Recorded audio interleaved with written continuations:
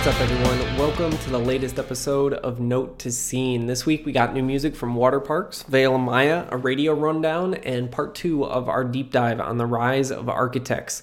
You can listen to the official Note to Scene radio show over at 94.3 The X in Colorado every Saturday night from 8 to 10 p.m. local time. If you want to check it out and you're not in the area, you can download the station's app. Just search 94.3 The X in the App Store and tune in this Saturday. If you have any comments, questions, or requests for deep dives, email me at notetoscene@gmail.com. All right, let's get started. So Waterparks have released a new song titled Snow Globe, which is off their upcoming album Greatest Hits that is due out May 21st through 300 Entertainment. The song is very lo-fi pop-centered, which I actually found somewhat enjoyable. I found Austin pretty insufferable ever since we started covering the band at Alt Press back in the day, and his presence just generally makes my eyes roll so hard that they almost fall out of my head. So to see him dial it back here and serve the song for what it is, I don't hate it. Is it a hit? I don't think so, but hopefully with a push from 300, they'll be able to make up some ground on radio. Remember, 300 isn't a major, they're still an indie, but they're home to artists like Megan Thee Stallion and Young Thug and claim to have the quote-unquote muscle of a major. So we'll see. And other new music news, Veil of Maya have released a new song called Viscera. Didn't come with any official album announcement, but it's presumed to be taken from their upcoming full-length, which was previously scheduled for an early 2021 release, but that remains to be seen. Viscera is a roller coaster of proggy, techie, glitchy, modern metalcore with a huge hook. This band has been busting out bangers after every album ever since Lucas Magyar joined as their vocalist, and I'm incredibly excited to hear what they have in store for this next album. All right, on to our radio rundown. On our all-time low tracker update, we have them at number 18 on Top 40 Radio, up 5.5% in plays. Number 4 on alternative radio, basically breaking even in plays. And they're up to number 55 on the Hot 100. Another week, another new peak. As long as we keep these radio plays up, we'll keep climbing. Slow burn is definitely the name of the game here.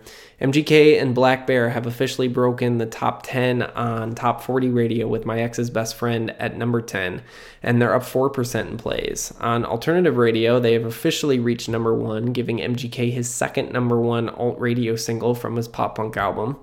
Nothing Nowhere breaks even in chart position and plays at number 18 this week, while Mod Sun and Avril Lavigne break the top 20 at number 20, up over 6.5% in plays.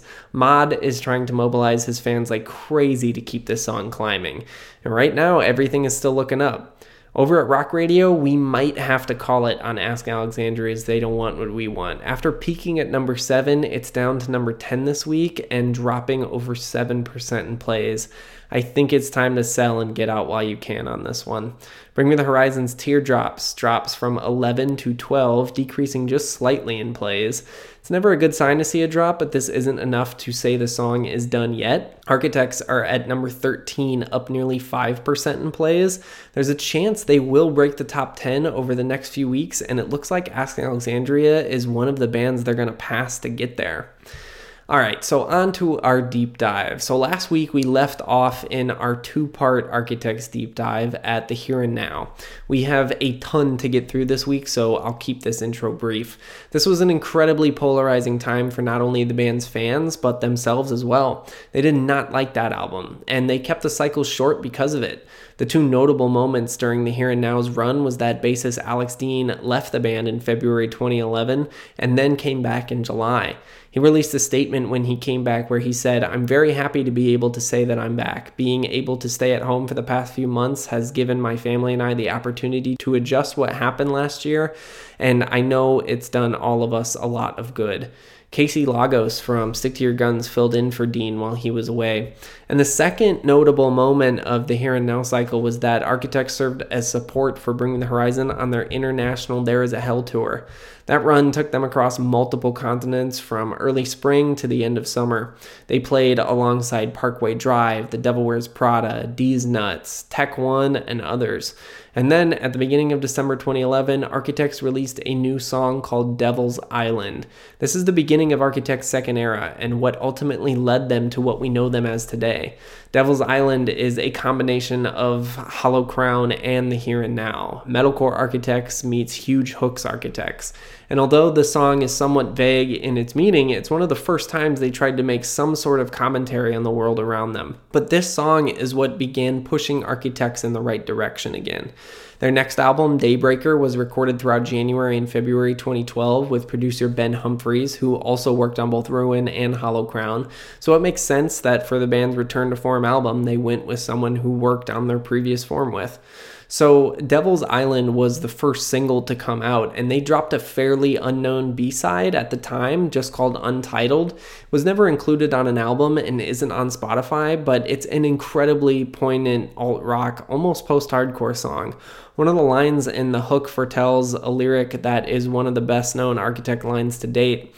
Sam sings, "I won't thank God, I'll thank my friends for sticking by till we're home again. What matters most to me belongs to you. Hope is a dangerous thing," which for any fan of the band takes you right to the Gone with the Wind line. That is, hope is a prison, but we're going to get to that in a few. So the album is recorded, and in March of 2012, they dropped a song that really put them on track to become what they are today. These Colors Don't Run. You see, by 2012, a lot of scene kids were already getting tired of the Risecore era, and they were looking for something else. This song wasn't huge when it came out, but I do think Architects filled a hole for some kids that were left searching for something else after genericore began to phase itself out. These Colors Don't Run was a metalcore onslaught of commentary on the political and monetary structures that America stands on. At the time, Tom said it was meant to, quote, capture the madness that is America, be it good or bad, to get people thinking and talking. Because in the land of the free, you know nothing comes for free. I'll never forget listening to the song for the first time, sending it to one of my buddies back home, and us both not being able to get over how good it was. I remember I had a boombox that summer, and we would find different areas to skate around at, and we blasted this song over and over and over. And on top of all of that, while this wasn't the first time we ever heard a bleh or something that resembled a bleh, it was the first time it was this pronounced and highlighted. The Pigs breakdown is still in my top 10 favorite breakdowns of all time. The next single came in May and was Alpha and Omega. This and These Colors are an interesting 1-2 single combo looking back because it really set the tone of Architect's themes of religion and the state of the world that they've been covering ever since. But Alpha is interesting because it doesn't necessarily come outright and propose the idea that God or some higher power doesn't exist. It really just provides commentary on humanity's interpretation of what God is or isn't and what it wants or doesn't want. In the second verse and pre-chorus, Sam screams, "No light, no dark, no ups, no downs. I'll find peace buried in the ground. The lights go out, the fuse is blown. No heaven or hell to bring me home. You say we'll burn in hell. Spiteful preacher, I know you well." This is directed at a human element, preachers, pastors, and leaders of the church. I grew up going to a Lutheran church pretty much every single weekend of my entire childhood. Lutheran is a denomination of Christianity, which there are quite a few of. The spiteful preacher angle strikes a chord for sure. I mean, you go to church and guilt is leveraged on you to try to convince you how much you need God because you're such a horrible person. But then you also have the opposite side, which is the prosperity gospel, which has become pretty big in televangelism over the last decade or so. Joel Osteen has really led the charge in this. It's the idea that your well-being, from health to monetary prosperity, is based on belief in God, positivity, and tithing, which is giving a monetary offering to the church, which is angled as giving money to help spread the word of God. And those are only two takes on just Christianity out of a seemingly endless amount. But since so much of Architect's career revolves around belief or non-belief in God, I wanted to try and boil the concepts they're talking about down a little bit. At this point in my life, I believe that God exists, but after that, everything's pretty much up in the air. But anytime a secular band has lyrics or themes that cover religion, it instantly catches my attention. But Alpha and Omega was the final lead-up single for Daybreaker. The album was released near the end of May in 2012 through Century Media. It was a big win for the band after creating a ton of inner and outer turbulence with their last album, The Here and Now. they managed to bridge the gap between their heavy fans and those who actually did enjoy the previous album with a monster LP of metalcore that felt like a breath of fresh air at that point in the scene. It didn't break the top 200 in the US, but it debuted at number 42 on the UK equivalent chart with around 3,200 units, which is solid for an album like this. Unlike how they made the Here and Now cycle incredibly brief, they went all out for Daybreaker. Leading up to it, they toured across Europe with Touche Amore, Rise Against, Rollo Tomasi, and Stray from the Path. They spent the spring playing numerous festivals like La Boue Noire in France, Graz Rock Festival in Belgium, Slam Dunk in Leeds, Summer Blast in Germany, and more. After that, they played even more high-profile festivals during that summer throughout Europe, and then embarked on what they called their Almost World Tour. They played legs in Southeast Asia, Australia, North America, and Europe over the course of more than 3 months, which is what their fantastic documentary 100 Days, The Story of Architects Almost World Tour is about. That is easily in my top 3 favorite scene DVD films, documentaries of all time, and I encourage everyone to watch it. It perfectly captures the ups and downs of being in a quote-unquote established band, even though you're not even making enough money to live on your own. That's a wonderful snapshot of where the band was at nearly a decade ago and really shows how much they've persevered over their nearly 2 decades as a band. But what's even more interesting is that Daybreaker was kind of an ultimatum point for the band in the United States. In a 2013 interview with Absolute Punk, they said they were tired of losing money on US tours and were about ready to give up on America. But they still pushed forward, supporting Enter Shikari on their North American headliner alongside Crossfaith, and then they spent the summer on the only Warped Tour they ever played.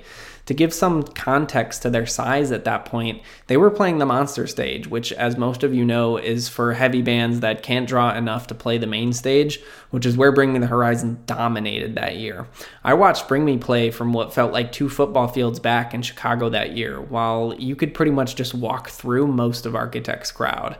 But they tripled down in the fall and co-headlined another North America tour with Protest the Hero. They were averaging around 600 caps date to date on that run, and it was a co-headliner, which just further showed how little their reach in the States was at that point. Architects played the final date on the Daybreaker cycle on January 11th, 2014 at Sarang Culture Festival, which was their first show ever inside India. During this cycle, however, is when their contract with Century Media came to an end. They've actually revealed that the relationship they had frayed to the point where they were having daily fallouts with the label. Near the middle of October 2013, the band had announced that they signed to Epitaph. They released a collective statement for the signing where they said, "It's an absolute honor to join a label that houses the best roster in the genre. We're also stoked to have signed deals with UNFD in Australia and New Damage Records in Canada. This is a whole new chapter for Architects, and we're stoked to have such a great team behind us." It was around that time that they were recording what would be their next album, Lost Forever, Lost Together. They went with producers Henrik Oud and Fredrik Nordstrom, who have most notably worked with melodeath bands like In Flames and At the Gates, as well as who we talked about in a separate 2-part deep dive last year, Bring Me the Horizon. Architects also worked with producer Randy Slaw, who has oversaw production from everyone for Periphery to Skillet, but Architects used him to create the orchestral layers of the album, which he did with an 8-person orchestra. Lost Forever, Lost Together is 100% a metalcore album, but the utilization of strings and orchestral elements creates so much atmosphere and elevation behind the metallic onslaught that the final sound comes across as nearly haunting, almost apocalyptic, which they've only furthered and damn near perfected in 2021. It may not seem like a huge portion of the music on a casual listen, but if you were to take away the orchestra from Architects' albums, you'd have completely different sounding records. And this is where Architects really began perfecting string arrangements into their sound. Lost Together, Lost Forever was officially released on March 11th, 2014 through Epitaph. It sold around 2,900 units first week in the US and debuted at number 16 on the UK's top 200 equivalent chart, which was a huge look and the biggest of their career at that point. There weren't any huge breakout songs on this album, but it was truly solid through and through and set the stage for what they would do on their next album. But the vicious Gravedigger, the blistering Naysayer, and blunt aggression of Broken Cross all continue to stand out in the band's catalog to this day. They kicked off the touring cycle with a 15-country tour all throughout Europe that lasted from the beginning of March through the middle of April. From the end of April through May, they came over to the US for a co-headline tour with Let Live, who were out in support of The Black is Beautiful. They had Glass Cloud and I the Mighty as support.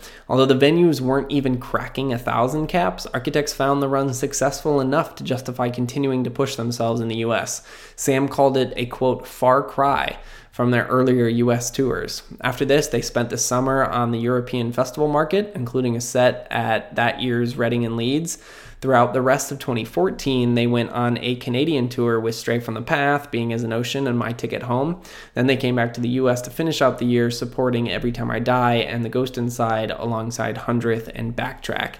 Then, to start 2015, they went on a European tour with Every Time I Die, Bless the Fallen counterparts. Then, as soon as the cycle started, it was over, and the band began demoing for their next album in June of 2015. And by the fall, they were in the studio again with Oud and Nordstrom in Sweden.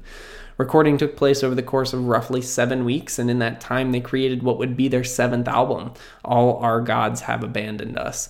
This record is like Lost Forever, Lost Together on steroids, which makes sense between the band returning to work with the same producer set in the same studio and location, and they were actually happy with where their previous efforts had landed them. It all came together to be the perfect move for the band. All Our Gods Have Abandoned Us cemented Architects as a force in modern metalcore and even a little beyond. This blistering metallic aggression coupled with loads of atmosphere and ascension, these apocalyptic themes of death and God and anger and more. This is one of the best metalcore albums of the last decade. A Match Made in Heaven was the first single to be released, a succinct metalcore rager that offers disapproval at governments waging wars while society crumbles under the weight of tyrants in political office. The second single was Gone with the Wind, and it came on April 11th. This is probably my favorite Architects song of all time. The winding riffs and ridiculous production value give way to a heart-wrenching theme of hope and how having it can destroy you. I remember the day this song came out, and I didn't fully understand it at the time, but the breakdown line, "Do you remember when you said to me, my friend, hope is a prison," was so wild, coming directly after the scene's hopecore phase. You had bands like We Came as Romans and The Color Morale peddling the quote-unquote hold on to hope message at every turn. Then you have a band like Architects who had never bought into a sound trend, except maybe at the very beginning when they were doing the Dillinger MySpace core thing. But when every band went left, they didn't even necessarily go right. They just made the music they wanted to. And when they made something they didn't like, they came back and turned the table over until they made something that they did like. And here they're going in the complete opposite direction thematically with something that takes a little to unpack. I never thought of hope as a negative until I heard this song. The thought behind it is that hope changes nothing and that you're sacrificing whatever you or another person has left on hoping that their time here will be longer. Instead of simply enjoying that time, being present, and living it to the fullest possible extent, hope can put you inside a box. Personally, I don't fully agree with the sentiment, but the amount of times I've spent contemplating every side of it has been extensive, to say the least. It's a hell of a weight to unpack, and I don't think there's a right or wrong answer. Loss and grief, or even just the expectation of them, are personal experiences that everyone interprets differently. Anyways, I didn't mean to go off on that much of a sidebar, but there are so many of these moments in Architects' music that sometimes it's necessary to unpack their interpretations. So after Gone with the Wind, they dropped Downfall on May 20th, 2016, and then a week later, All Our Gods Have Abandoned Us was officially out through Epitaph and UNFD. Again, although it wasn't a huge number, they sold around 6,000 total units first week in the US and set a new personal best over here. And in the UK, they debuted at number 15 on the albums chart, which, although was only one spot up from Lost Forever, Lost Together, was still a huge look. Before the album dropped, Architects had announced a North American headlining tour for that summer with support from counterparts Sworn In and Make Them Suffer. It was scheduled for July and into August, but that run never happened. They officially canceled it on June 17th, 2016, citing a family emergency. At that point, we didn't know what that meant. Here's the statement that was released on behalf of the band at the time. Due to a family emergency, Architects are forced to cancel their upcoming North American tour. They hate to let you guys down and would appreciate all of your understanding and support. The band would like to ask you respect their privacy during this difficult time. Refunds will be given at point of purchase. Then the band went silent for about the next 2 months, and then on August 20th, 2016, it was announced that Tom had died of cancer at the age of 28. His brother and drummer in the band, Dan, revealed the news in an official statement on social media. It is with unbelievable pain and sadness that I have to announce that at around 12 minutes past midnight on August 20th, my amazing brother Tom passed away after over 3 years living with cancer. He was an incredible songwriter and guitarist. He was my closest and oldest friend. He was a funny, intelligent, and sweet man, and he leaves an enormous void in all of our lives. Many of you will be aware that Tom has been absent from various shows over the past 15 months, and I can now let you know that this was due to various surgeries that he had to have to treat the cancer. When we left for our European festival tour on June 2nd, Tom was very unwell. He had been advised to stay in hospital to receive care, but ultimately there was nothing they could do for him, and he signed himself out of the ward 2 days before we departed for Germany. Some of you might view this as reckless, but this is the way Tom wanted to do things throughout his last year because he never wanted the cancer to get in the way of what he loved. He got on stage and performed his last 2 shows at Rock am Ring and Rock im Park, which took him an incredible amount of strength, but those are 2 shows that we will never forget. We had to cancel our European festival tour and US headline tour because on June 8th in Luxembourg, Tom was extremely sick. We called an ambulance and he was taken into ICU. The following day, he was placed into a medically induced coma, and the doctors told us it was unlikely that they'd ever be able to wake him. Then, 5 days later, against all odds, he was awake again, and in a few short days following that, myself and Tom canceled the air ambulance that was due to take him home, and we got the Eurostar train home. Classic Tom Searle. He spent the last 2 months of his life fighting with everything he had to overcome the disease once and for all. And things appeared to be moving in the right direction, but in the last 2 weeks it suddenly took a turn for the worse, and finally he left us. I don't know what will become of Architects. Me and Tom started playing in this band together when we were 13, and really, Architects is just an evolution of the band that we started all the way back then, over half my life ago. To pretend that Tom wasn't at the heart of everything that the band created would be to show a complete lack of respect to the amazing talent that he was. The band will never be the same, and there is simply no denying it. We will 100% tour on All Our Gods Have Abandoned Us. There is no doubt about that. We will be going to Australia in a few weeks, and we will be doing our UK and European headline tour in October and November. We hope that these shows will be an opportunity for everyone out there to show their respects to my wonderful brother. It won't be easy for us to get on stage and play every night without him, but it's something that we must do.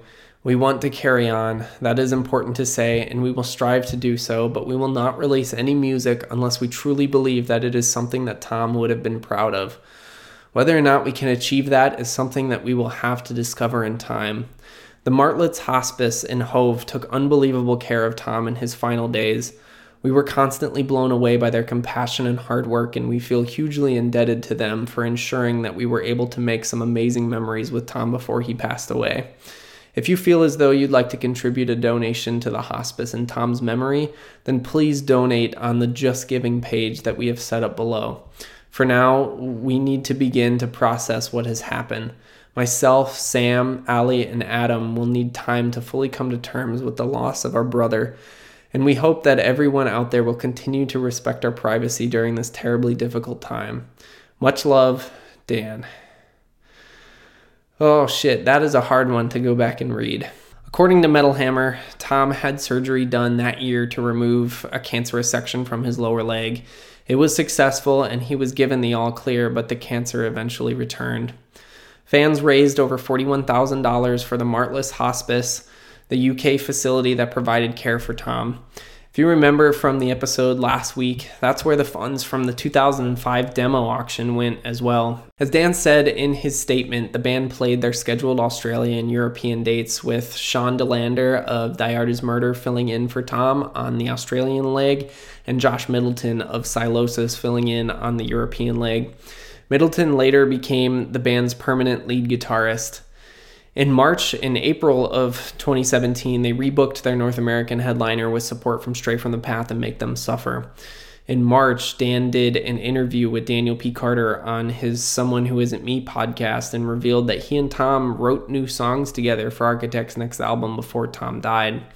During that time, before and after that, they had been writing more music around what Tom had wrote, and on September 6th, Architects released a song called Doomsday.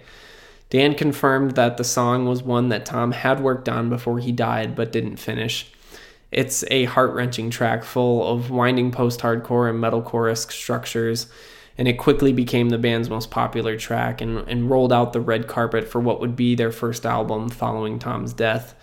They announced in early September 2018 that the record would be called Holy Hell and that it would drop on November 9th via Epitaph. The single Hereafter also dropped alongside the album's announcement. It's like if constellations or something larger than life could have emotions and liked heavy music and were sad. This is what they would listen to. I mean, the utilization of strings and orchestral elements again here creates such a larger than life feel to this song, and it is just incredibly sad. They released 2 more singles, Royal Beggars and Modern Misery, in October before dropping the album on November 9th. At this point, this was the most fully realized sound Architects ever had. They had mastered their atmospheric, otherworldly take on modern metalcore, and what's even more wild is that they produced it completely in-house. They didn't use anyone other than themselves. And real quick, I just got to shout out The Seventh Circle. That is by far the heaviest song they've ever written. I run to that song all the time, and I swear it improves my mile time by a whole minute if I just leave it on repeat. So the album did around 8,000 units first week in the US, making it their highest first week tally ever in the States. Leading up to the album, following the release of Doomsday, the band played a sold-out show at Alexandra Palace in London, which is a 10,000 cap. I mean, just think about a band like Architects and the way that they sound selling out a 10,000 cap venue. If you were there that night, you witnessed something truly special for this band. And if you go and watch any video from the show on YouTube, you can feel what it was like.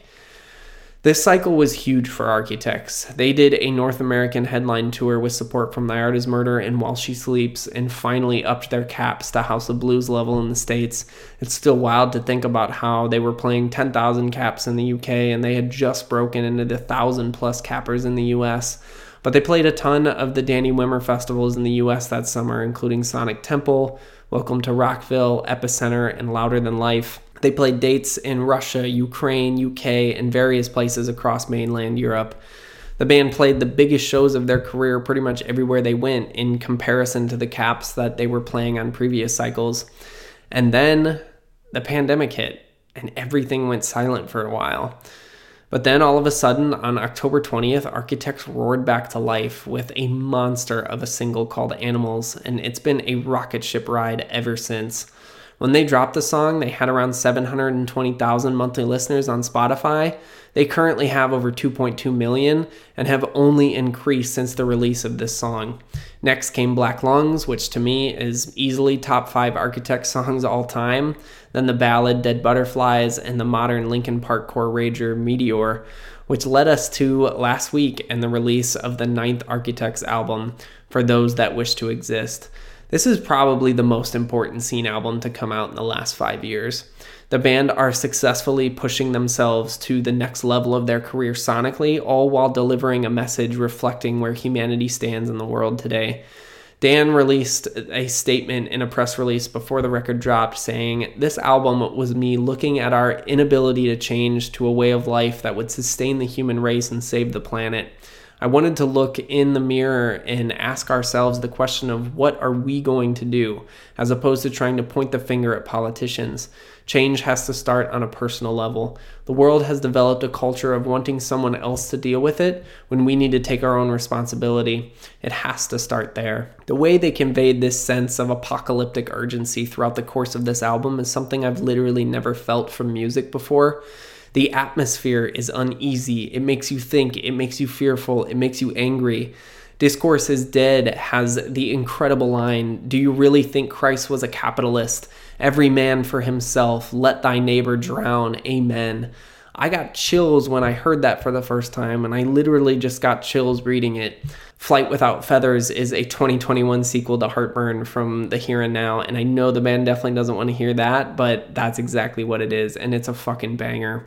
I've never heard a song quite like Goliath before, the way it traverses different tensions all while feeling completely coherent, and Simon from Biffy Clyro gives a showstopper vocal performance. I can confidently say For Those That Wish to Exist will be one of the best rock and metal albums to be released this year, and it is going to catapult this band to heights that they never saw coming. Right now, it's competing to be the #1 album in the UK during its first week. We'll have an update on that during the next episode. And that does it for our 2-part Architects Deep Dive series. Thank you so much for listening this week. If you have any questions for deep dives, email me at notetoscene@gmail.com. You can subscribe to the show wherever you listen to podcasts. Follow Note to Scene on Facebook, Twitter, and Instagram. If you enjoy the show, please drop a review on iTunes. I'd appreciate it very much. Until next week, stay safe, and I'll talk to you soon.